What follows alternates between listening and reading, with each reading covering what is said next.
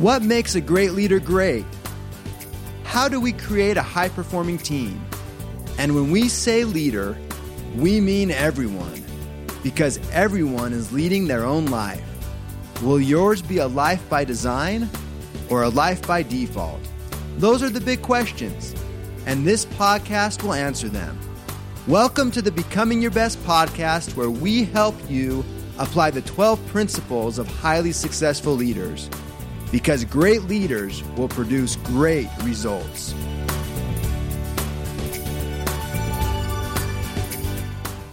Welcome to all of our Becoming Your Best podcast listeners, wherever you may be in the world today. This is your host, Steve Schallenberger, and we have a special guest with us today.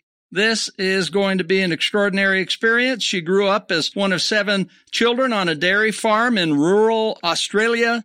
Personal adversity, backpacking solo around the world, starting a business with 4 children under 5 have taught her valuable lessons on building resilience, challenging norms, and embracing change. So welcome, Margie Worrell. So good to have you. Oh, it's fantastic to be with you. Thank you for inviting me on. You bet. Well, before we get started today, I'd like to tell you a little bit more about Margie.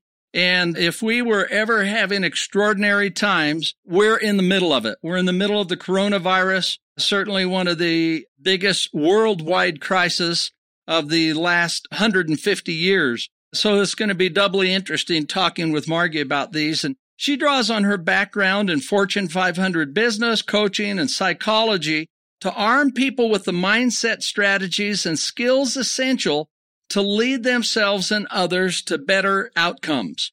Margie's work draws on the latest research in positive and behavioral psychology, leadership development, and organizational change. So let's get into this. We're going to have a great visit today. Margie, tell us about your background, including any turning points in your life that has had a significant impact on you, and how did you get to where you are today? Oh, wow. Gee, there's a lot that I could put into that answer there, Stephen. I've had numerous different forks in the road, you might say, where it was like, which fork do we take? And I think if I was going to sum anything up, it's probably I've often gone toward the more adventurous, less certain, less traveled path numerous times.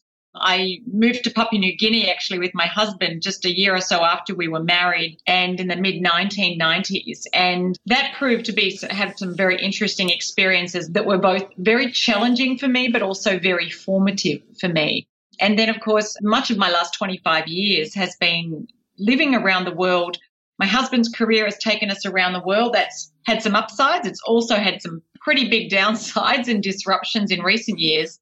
And I think along the way, Stephen, what I've learned is that most of us are capable of a lot more than we think, and we often sell ourselves short and probably shortchange the world in the process. It's why I have such a passion for empowering people to live and lead more bravely. Okay, well, that is a terrific background. I think our listeners will really enjoy a number of things here today. First of all, this show is coming from Singapore. That's where she's at right now, which is in the middle of a number of big-time challenges. We'll talk about that. As I studied about Margie's life and background, I went on the internet, and it's fun to do that with people. You get to learn so much.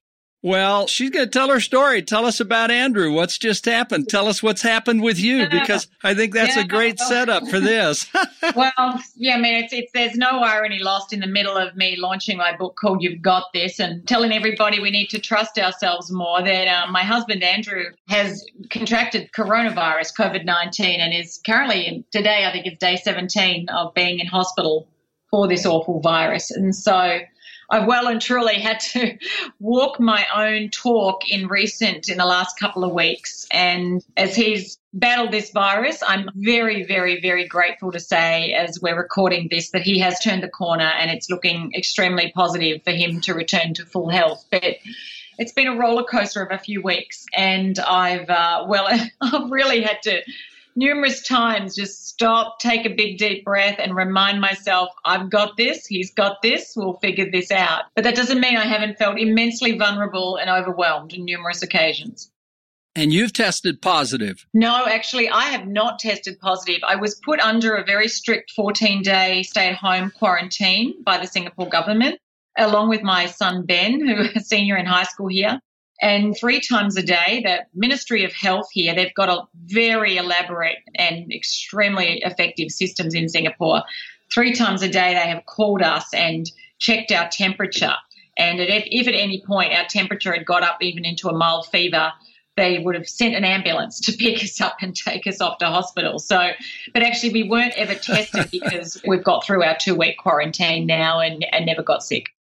Well, that's a blessing, and but we'll be thinking of Andrew and you and your family. We hope that he'll be okay and have a full recovery, and just can't imagine all the thoughts that's gone through your mind.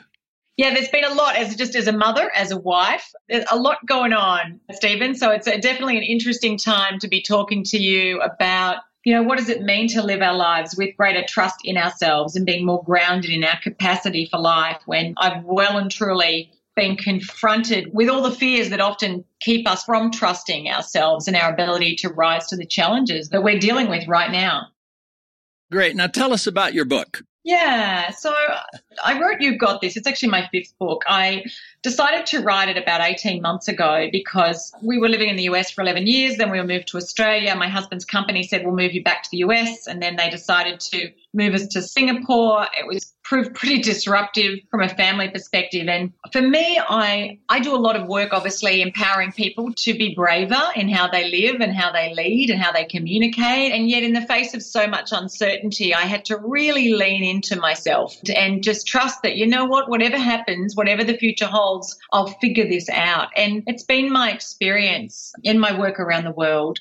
So often I meet people who doubt themselves too much and who let fear sit in the driver's seat of their lives. It keeps them from pursuing the aspirations that would light them up, that would be most meaningful to them, from making changes to aspects of their life that aren't working for them. And in the midst of change, to just having faith that they'll get through the other side of it.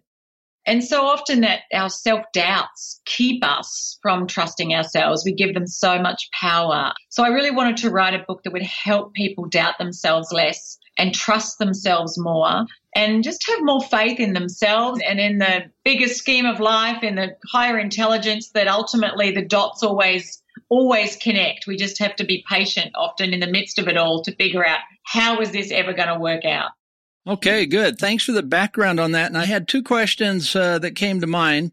The first is, I'd be so interested, and maybe our listeners would be interested, in the research. What's some of the most impressive research that you've done that stood out for you that you've used in your book? I've done a lot of I'm actually in the midst of doing my doctorate at the moment. So I certainly was leaning on a lot of the research I'm doing as part of my PhD. And a few things stand out. When it comes to self-doubt, none of us are immune to self-doubt, except for perhaps serial narcissists. But, most of us, we all have moments where we wonder, do I have what it takes? Have I got the skills, the knowledge, the know-how, the talent to get from where I am to where I want to go? And, we often struggle with this imposter syndrome. When are people going to cotton on to the fact that I don't know as much as they think? And so there's I don't know if you've had that, Stephen, but I've certainly had it numerous times where I'm like waiting for everyone to realize, she doesn't know as much as we thought she knew, or she's not as worthy of where she is as we thought she was. And I know I'm not alone in that. And so some of the research I found in regard to doubt, for instance, is that when we learn to doubt our doubt, to really challenge those stories that we tell ourselves, about who we are and what we can do, it can help to reclaim the power that we give the doubts and help us to then give ourselves permission to try things even though we're not sure we're going to succeed, to be braver in what we do. And the most powerful thing is when we do those things we're afraid that we mightn't be able to do, what we inadvertently discover is that actually we're capable of more than we thought, that we have underestimated ourselves. And so often, I'm sure you've met people, you can even think back in your own life to times where you were really worried you were going to fail at something or fall short at something, and then you did it and you're going, you know what, that wasn't so bad. And so we build more confidence by by actually defying our self-doubts. And so a key message of the book is to dare to defy the little doubting voices in your head. Dare to take a risk, to back yourself.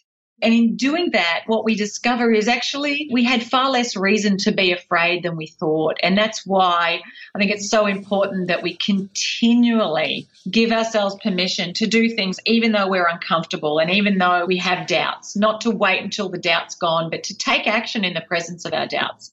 Oh, I love it. I'm so glad I asked about that. Doubt the doubt, dare to defy. I love it. Those are so good.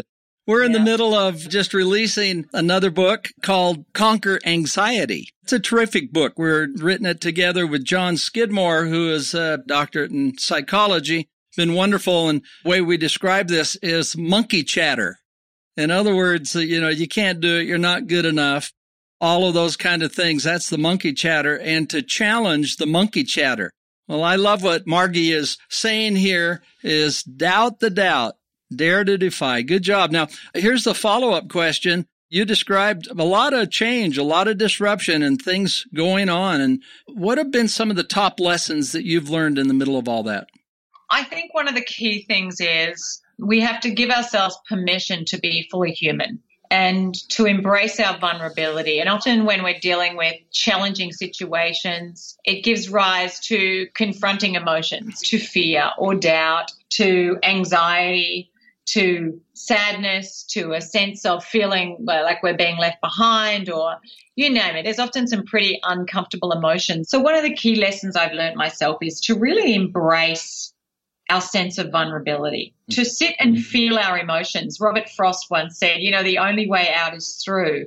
And often when we're feeling something, we're feeling anxious or we're feeling unsure of ourselves, there's a lot of uncertainty as we're dealing with right now in the midst of this pandemic, that we often want to numb it down or distract ourselves or busy ourselves or deny it. We don't want to have to be with it. And I think it's incredibly powerful to simply in the midst of those times when we find ourselves feeling unsettled, uncertain, anxious, to just stop and feel fully into our feelings, feel our vulnerability, acknowledge it, even label the emotions. Actually, a study by UCLA found that simply labeling our emotions can help to deactivate that monkey part of the brain, that fear, that fight, flight, freeze, instinctive, reactive part.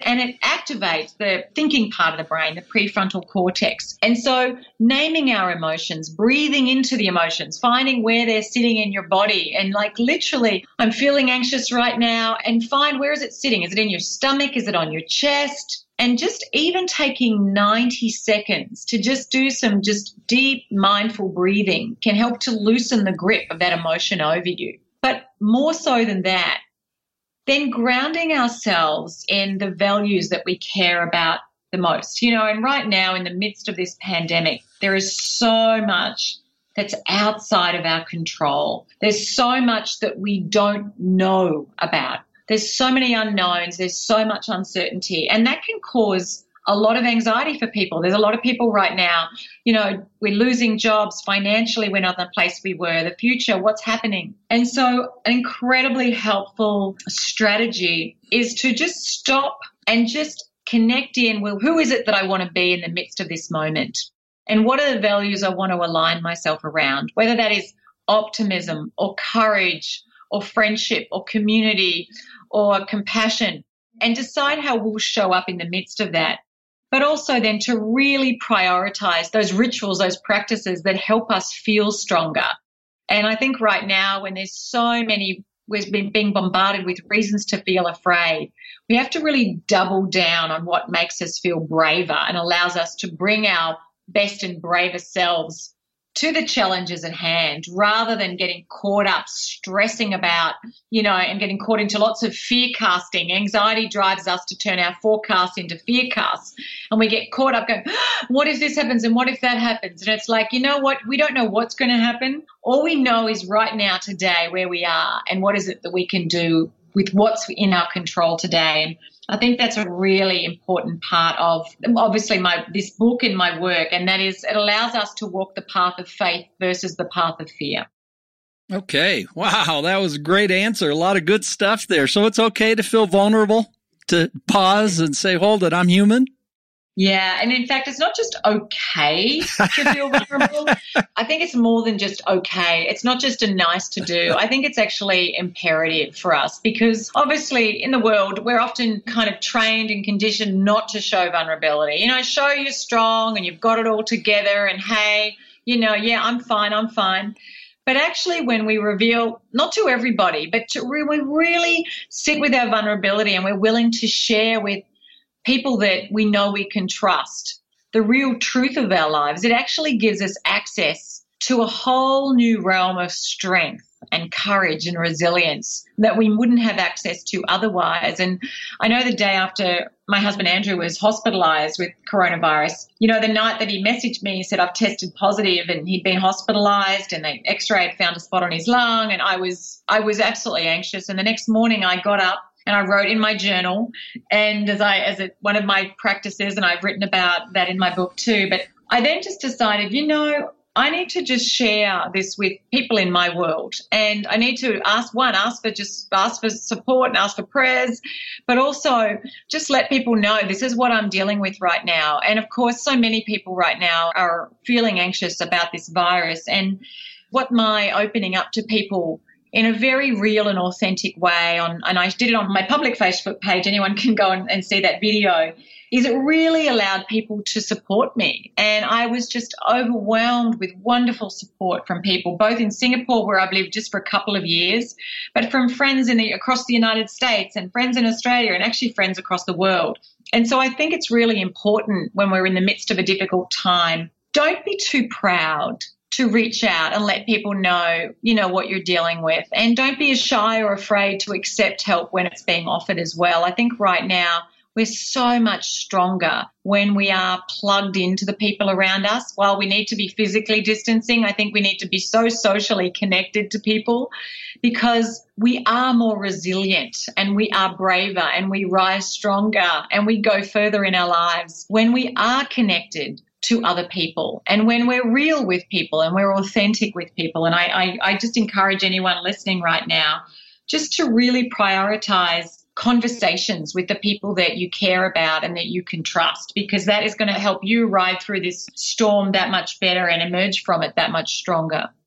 Well, thank you for sharing that. And what's your experience, Margie? Are people hesitant to be vulnerable? Do they see it as, are they afraid, or they see it as, how do you see that? We are hesitant to be vulnerable, and that's because we are all wired for belonging. We all want to look good in the eyes of others. No one likes to be rejected. No one likes to be criticized or ostracized. And so it often drives us to have a social veneer. Like this is the face we put on for the world, you know, and we can have these beautifully curated lives and beautiful homes and everything looks beautiful. But often underneath, when you scratch beneath the surface, and as a coach, I've had the privilege of doing that thousands of times, the truth of people's lives is often not quite so beautiful, and there's a lot more rawness and a lot less polish and often a lot more suffering going on. And so we're wired not to show vulnerability. We're wired to have people think that, hey, we've got it all together. And it's why it's such a profound act of courage to say, hey, right now, you know, I don't have it all together. I mean, that doesn't mean I don't have it together in some parts of my life or that I don't have it together sometimes. I'd like to think for myself personally, you know what? I've often got it fairly together, but that doesn't mean I don't have moments where I feel really uncertain or insecure or my doubts don't rise up. I am human too. And so we can connect with people far more deeply, and we can forge far more meaningful relationships when we do lower our masks and lower the armory we often use to protect ourselves and say, hey, you know, I'm struggling, or hey, you know, this is what happened. And you know what I've found, and I've had this so many times, you know, I had a series of miscarriages before I had my first child, and then I had some more in between my second and third child, and but numerous family struggles amongst my brothers and sisters. And when I've shared with people what's really going on, often people go, and then they'll share with me mental illness struggles in their family or issues they're struggling with. And it allows us to forge so much more meaningful connections with other people. And so it's why, actually in chapter 10 of my book is really around finding people that lift you up and that help you rise and that you can be real with. Because I think, the quality of our lives is so often so directly measured by the quality of the relationships that we have with people as well. Yeah, indeed. I'm so glad that you brought this up, that we're able to talk about it, because when people are genuine, when they're real, when they share even their worries, they find that they have the relationships just are taken to another level, and the trust goes up and you feel connected to that person. So it's powerful. I'm glad we're able to discuss it today. One of my close friends used to say all the time, that which is most personal, in other words, we worry about it privately, actually is most general. And when we talk about those things and this is what requires the vulnerability, what seems to be really personal to us, all of a sudden allows us the chance to talk openly and connect with others, and we find that others share it and understand it. So great job on that. Nice going. A couple of other really key areas I think are important for us to discuss. So what can people do to build confidence in their ability to cope with the challenges that they're facing? Look, the very first chapter of You've Got This is titled, Don't Wait for Confidence, Begin Before You Feel Ready.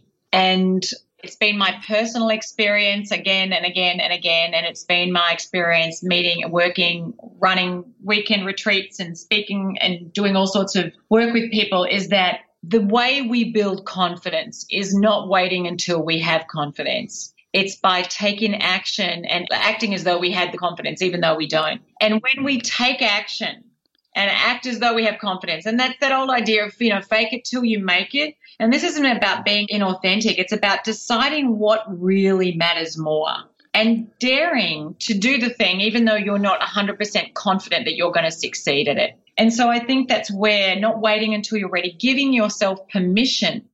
And right now, yes, we're in the midst of a really big global storm with this pandemic, but just in our everyday lives, often we set the bar so high for ourselves. We think that we have to know exactly what we're doing before we start. We think that we have to be really good at something before we put ourselves out there, or that we have to have all of the answers, or that we have to be the ultimate expert in something before we'll make a suggestion. And so whether it's people working in big companies sitting around a meeting table and they're like, I'm sure other people know more than I do here. I don't want to kind of suggest something in case I make a fool of myself. I would just say, just offer that up, or put your hand up for the role, or start your business. And I remember back when I was starting being a coach, I had gone back to college in my late 20s and was doing psychology, and then I moved to the United States, and my Australian qualifications weren't going to carry me in the US, and I didn't want to have to start over. And I trained as a coach. And while I had, I think, a natural ability to establish rapport with people, and I wasn't the world's most masterful coach. And I remember thinking to myself, I should do some more qualifications, and I need to get more training, and a friend of mine said, Margie, right now you have everything it takes to start out being a coach. So how about you just coach me? And obviously a great friend. And so she was my first client. And what I learned then by going out and then starting to coach other people, sometimes in the beginning for free, was that actually I had value to add right at the get-go. Did that mean I was the world's most brilliant coach? No. But I had value to add. And so often I see people holding back from doing what it is they feel called to do because they think they have to be just the world's most brilliant, version of whatever it is they want to be doing. And that's not true. We get better by giving ourselves permission to learn as we go. And so I often tell people, yes, do your preparation, but give yourself permission not to be brilliant starting out. And I think when we lower that perfectionist bar we sometimes set for ourselves, and particularly women, I think it gives us this it liberates us to do more of the very things that will allow us to become even better and to add even more value. Well, thank you for your refreshing insight on that of just going forth in faith and taking action, and have faith that things will turn out in a positive way, that the pathways will open. Great going. Yeah, I think even though, as you know, there's one of the chapters in the book is called Choosing the Path of Faith Over Fear.